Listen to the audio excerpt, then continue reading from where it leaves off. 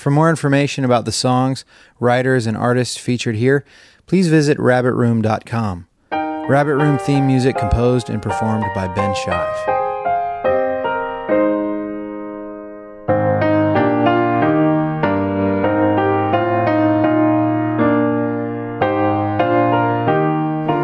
Welcome to the Rabbit Room. I'm Andrew Peterson. For the next several episodes of the Rabbit Room podcast leading up to Easter Sunday, we are honored to present a series of sermons by Pastor Russ Ramsey of Oak Hills Presbyterian Church in Overland Park, Kansas. Russ describes them as a sermon series focused on the last week of Jesus' earthly ministry, Palm Sunday through Easter Sunday, examining the validity of Jesus' claim that no one would take his life from him, but that he'd lay it down of his own accord and take it up again on the third day. This next sermon is titled Betrayal.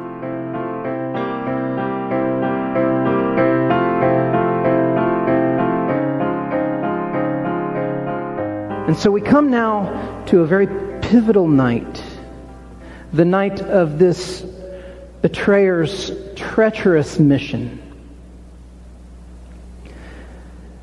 When we read about it here in the Gospel of John, there's something that's good for us to understand about the way that the Bible is written, in particular the Gospels. The Gospel writers rarely, if ever, refer to themselves in the first person. So Matthew was one of the 12 disciples, but when he writes about himself, he doesn't refer to himself as I and me, but he refers to himself as Levi. You see this even in his own conversion account. He says Jesus was walking and there was Levi sitting at his tax collector's booth. He's referring to himself, but he's telling the story this way.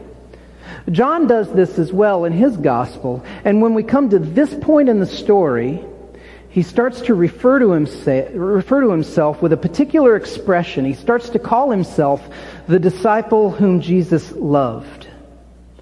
He says this here in verse 23 of our text. He says it in John 19:26 and John 22, 21:7 and 21:20.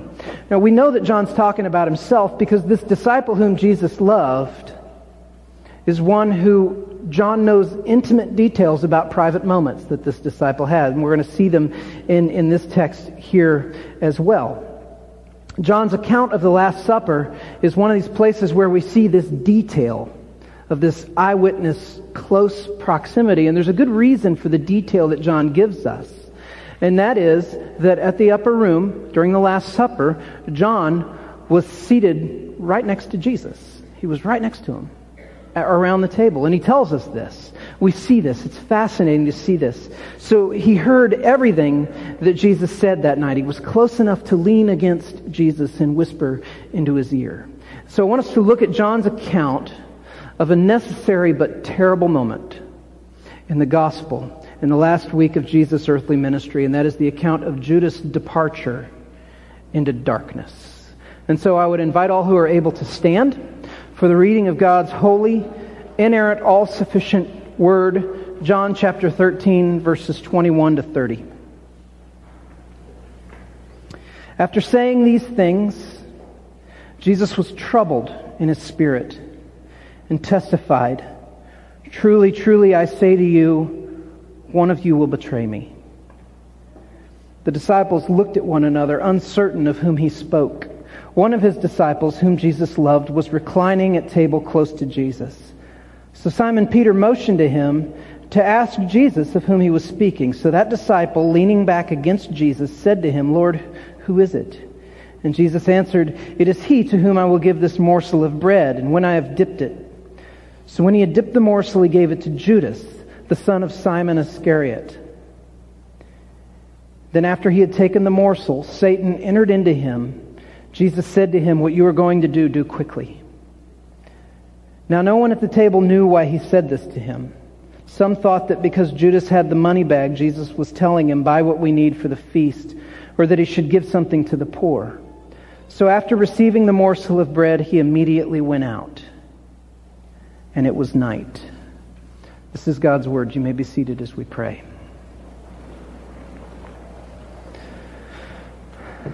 Heavenly Father, this story is so much the continuation of the story of Christmas. It's not even funny. This is the tale to be told. This is the reason we celebrate a baby born in a manger, was that he came to live a life that we couldn't live and to die in our place, a real death. Father, would you help us to see the sober weight of this, but also the glory of your grace through this. Father, we thank you that at no point along the way, from the angel appearing to Mary, telling her that she is going to conceive a child, to the actual crucifixion itself, that nowhere along the way did our Lord and Savior stop or take another path or abandon his mission, but that he followed to the end. Father, would you help us to see the detail of the story here, and would you make it real in our minds, that we would understand that this is not an allegory but something that happened.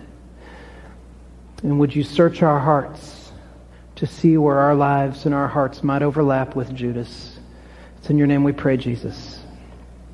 Amen. Well, if you remember from last week, this text picks up immediately after the text that we read last week. So these words that he says here, he's just finished washing his disciples' feet. He's just finished going around that table, taking all of their feet in his hands and washing them. He's just finished explaining to his disciples how each and every one of them needed him. They needed him to make them clean.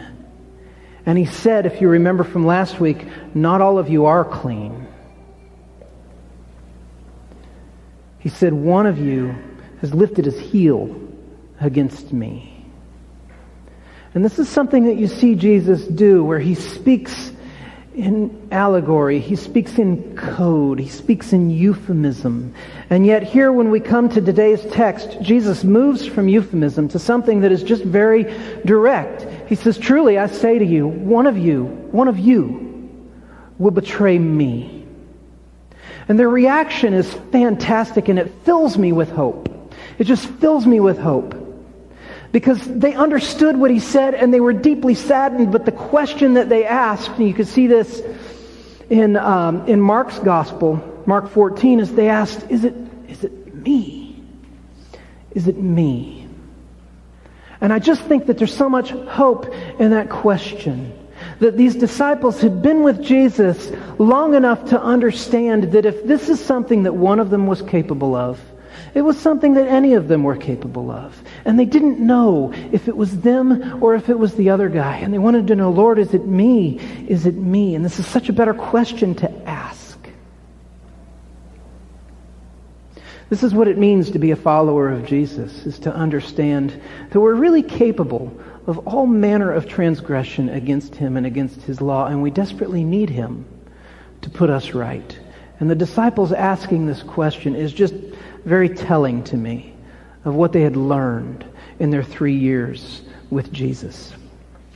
It's easy to fix on the divinity of Christ in the Easter story and in the Christmas story, to the point that we really forget his humanity.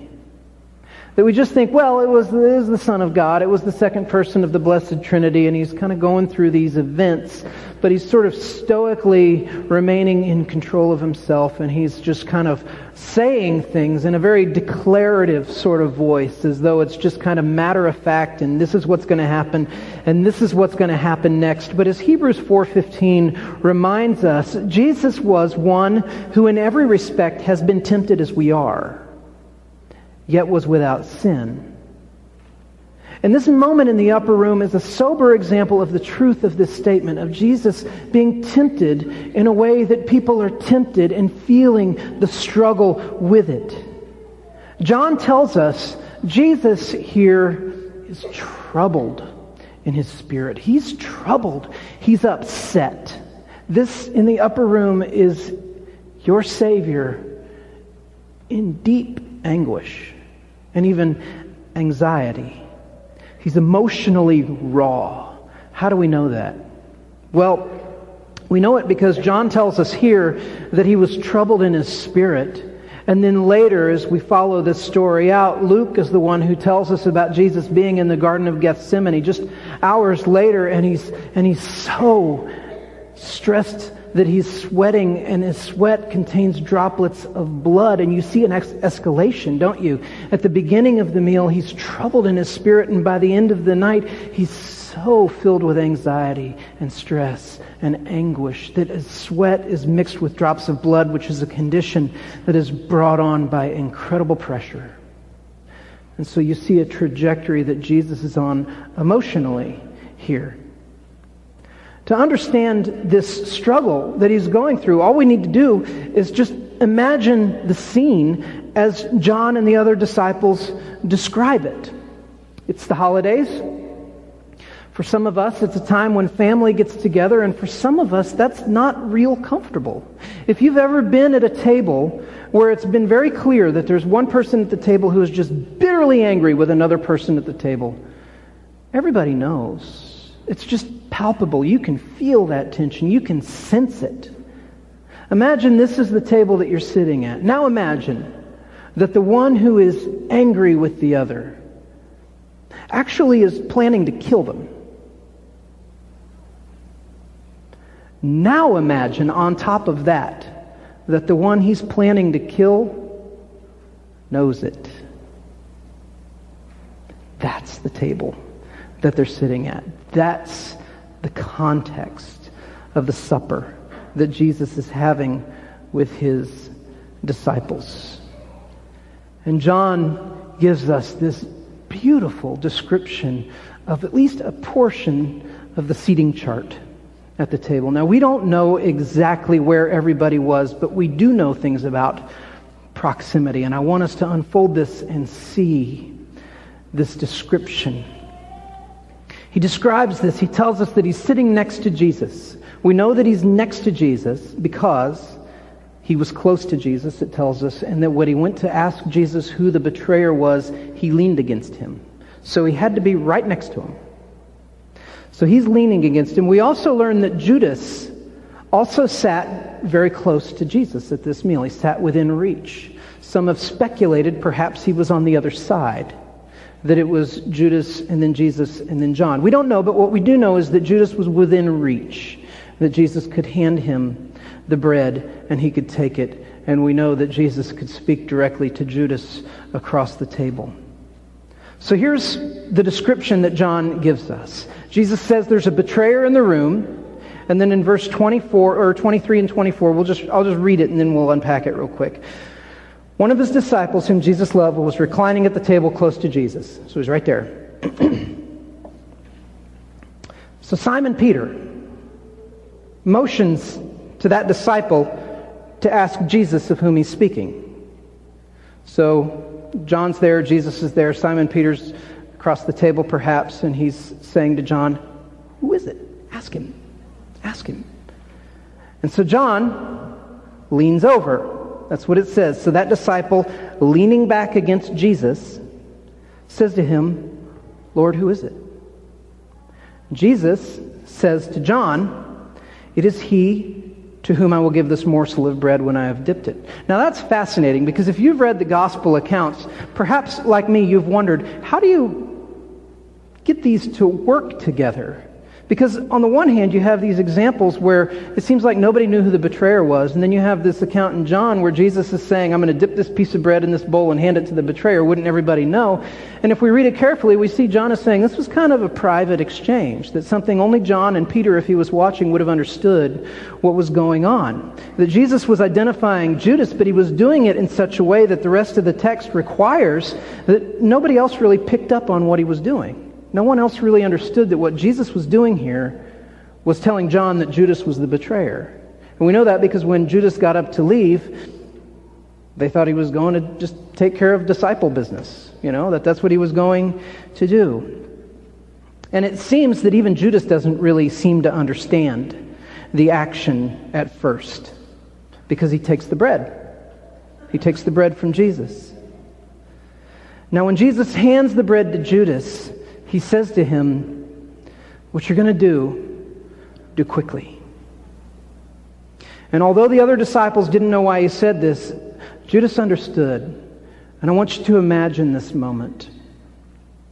I want you to imagine it here between Judas and Jesus. Imagine first just the proximity.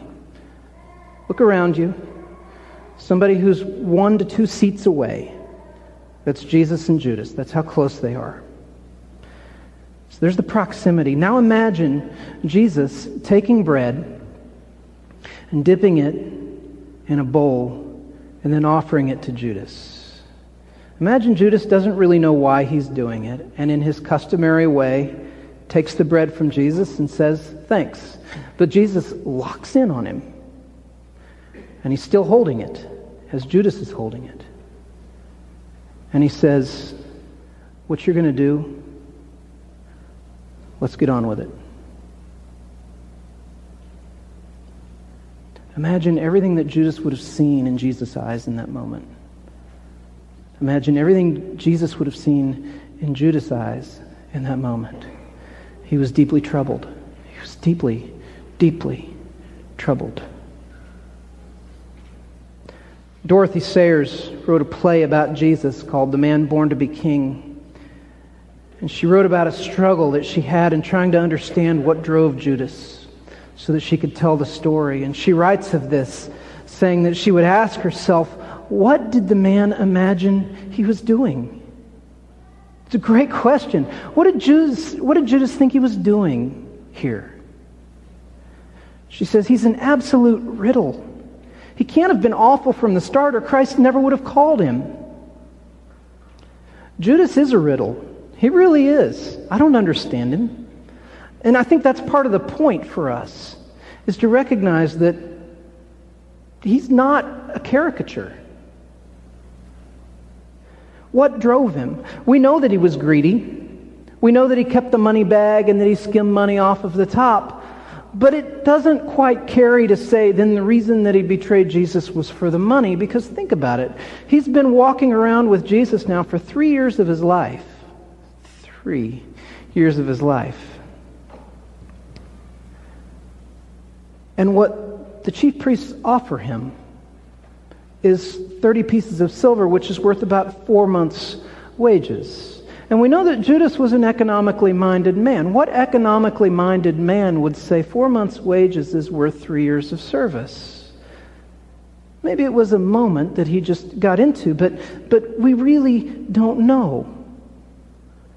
No one can really say conclusively everything that drove Judas, but there are things that we do know about him, things that we just know as a fact. And I want to give you 2 of them because they're just incredible.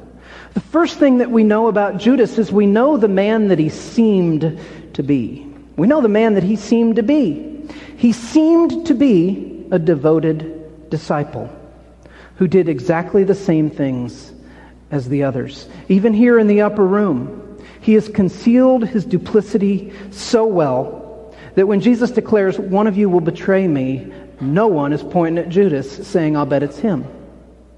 They're not suspecting that from him at all. If it's one of them, it might as well be any of them. Judas was one who did the other things that the disciples did. He witnessed miracles from Jesus. He was sent by Jesus with the other disciples into towns and villages to preach the gospel, which he did. He heard Jesus' parables. He saw the way that Jesus interacted with the religious, with the sinners. He saw all of it. He was part of it.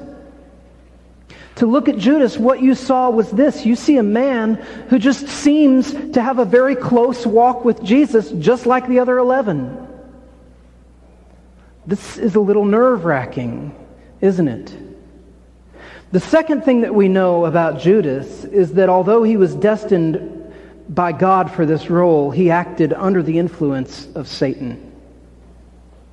He acted under the influence of the devil. This is the Word of God.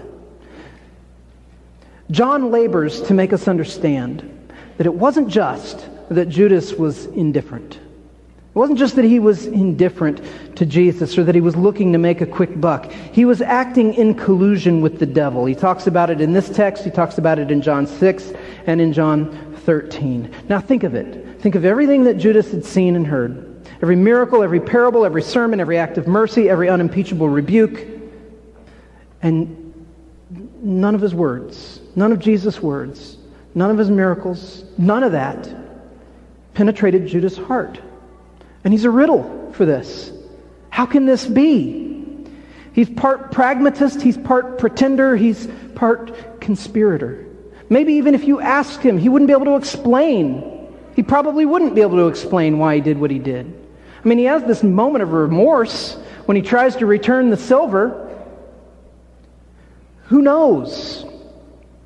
But what he became was what Robert Rayburn describes so eloquently and powerfully that I just had to quote him on this.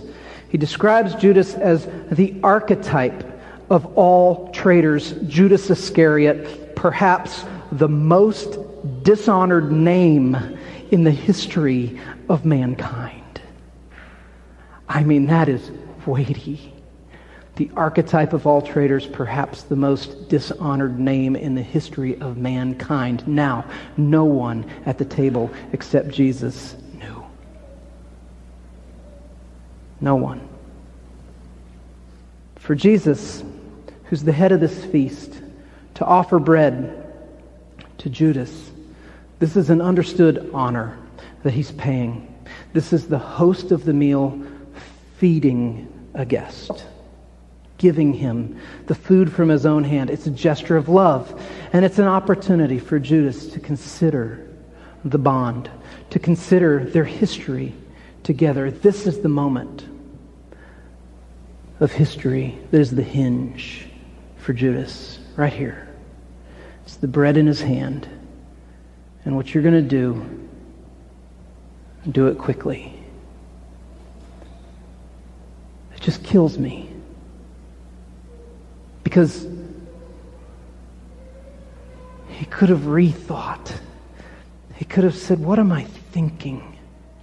And instead, his mind is made up and he takes the bread from Jesus' hand and he leaves. And I just kind of wonder if he unaffectedly just popped that bread into his mouth and was still chewing on it when he left the room. Everyone figured that since he was in charge of the money, he was going to do the things that are sort of obligatory for the Passover, that he was either going to settle a tab or that he was going to give the customary Passover alms to the poor on the behalf of the disciples, which is just rich with irony. And they were all wrong. John writes from the perspective of somebody who saw this moment unfold. And he gives us a poetic flourish. John was a poet, and he wrote with a lot of color. And he tells us something that is really going on when Judas leaves. He writes that Judas went out, and it was night.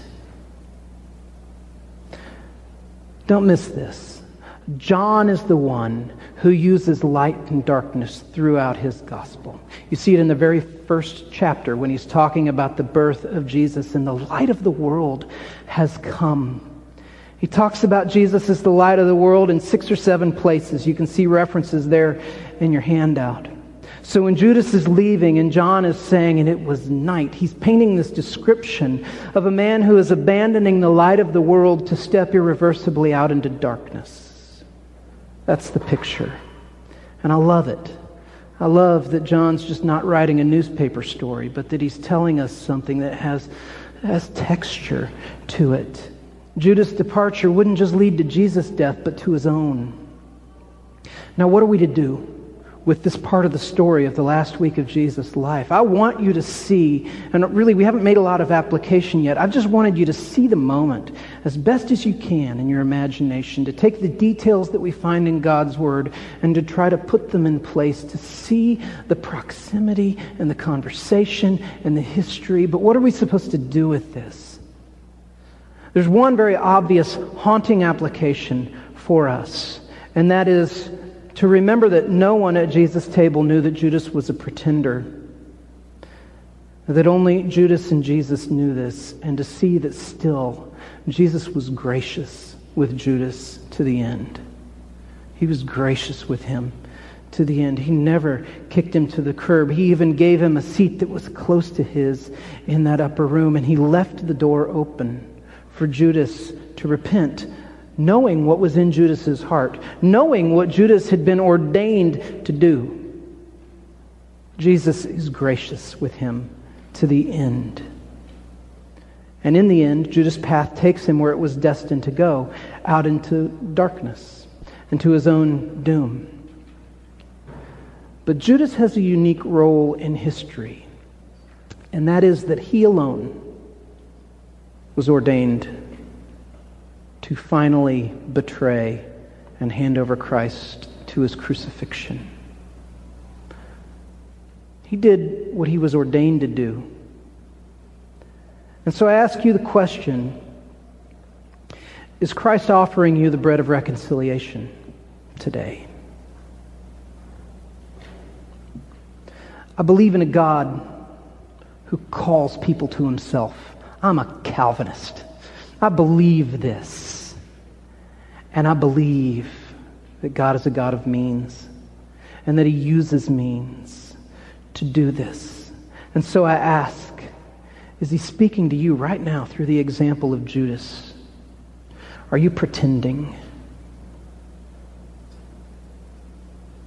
This is the third week in a row we've been talking about Judas here and his proximity to Jesus and how proximity alone could not save him. If you are a pretender, there's only two here who know it. And that's you and Christ, who is here just as sure as you are. There is grace and there is joy to be found in Jesus, because he did not turn away from the mission for which he had come, to accomplish redemption and salvation for those who would trust in him. But don't miss from our text, this is not a game. This is not a game. Judas reminds us, you can sit under solid teaching. You can spend time with other believers. You can participate in ministry. You can go on mission trips. Judas did. He did all of that. And you can still be a fraud. Being known as a Christian and loving Jesus are two different things. Having a history of being in and around the church and being a part of the bride of Christ are two entirely different things. When we look at the story of betrayal, we see an unvarnished truth of what resides in the heart of a man. His willingness to do this. And we think, what did Jesus ever do to deserve such venom from this man? And we see that the story unfolding here in the pages of Scripture really pivots on this fulcrum of betrayal, of Jesus betrayed, of the Son of God betrayed. But we miss the point if we think that Jesus went to the cross simply because Judas betrayed him. Are you following me? Jesus went to the cross because mankind as a whole has betrayed the relationship with God that we were meant for, exchanging it for what amounts to a pittance. And for what many of us, when we get to the ends of our lives and look at, say, if I could return this, I would. Judas only represents a cross-section of the betrayal that led Jesus to the cross. But also understand from the title of this series, which is taken from John's Gospel, no one took his life from him. He had authority, and he alone had authority to lay it down and authority to take it back up again. So Jesus did not go to the cross as a martyr or as Judas' helpless victim. All throughout this series, one of the joys for me as a preacher and as a student of the Word has been to see the strength of Jesus in this week leading up to his death. Just to see the strength of Christ here. To see the steely resolve that he has to finish what he had come to do. And even here in the upper room with his disciples, with his heart broken over a friend's betrayal. And I call him a friend because how is it a betrayal if there isn't a bond of friendship? 3 years they had been together.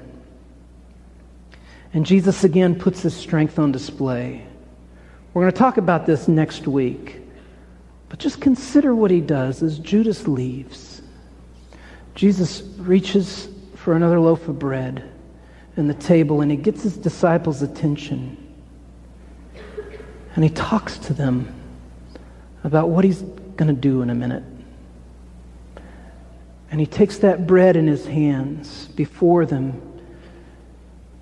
Judas is walking through the streets of Jerusalem right now, and he tears it, telling them and showing the remaining 11 what is about to happen.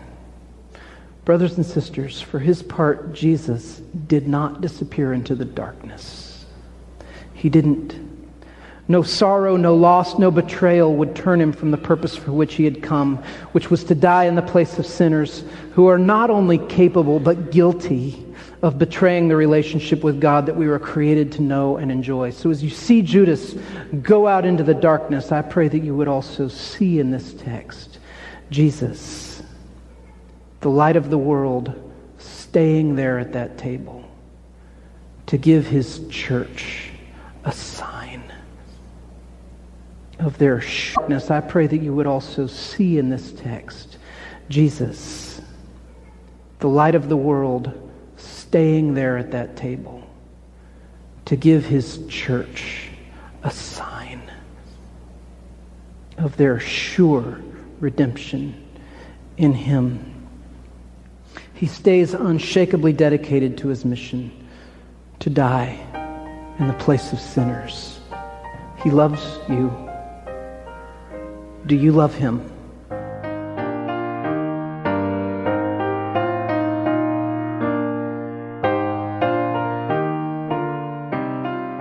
This has been episode 15 of the Rabbit Room Podcast, produced at the Warren outside of Nashville, Tennessee.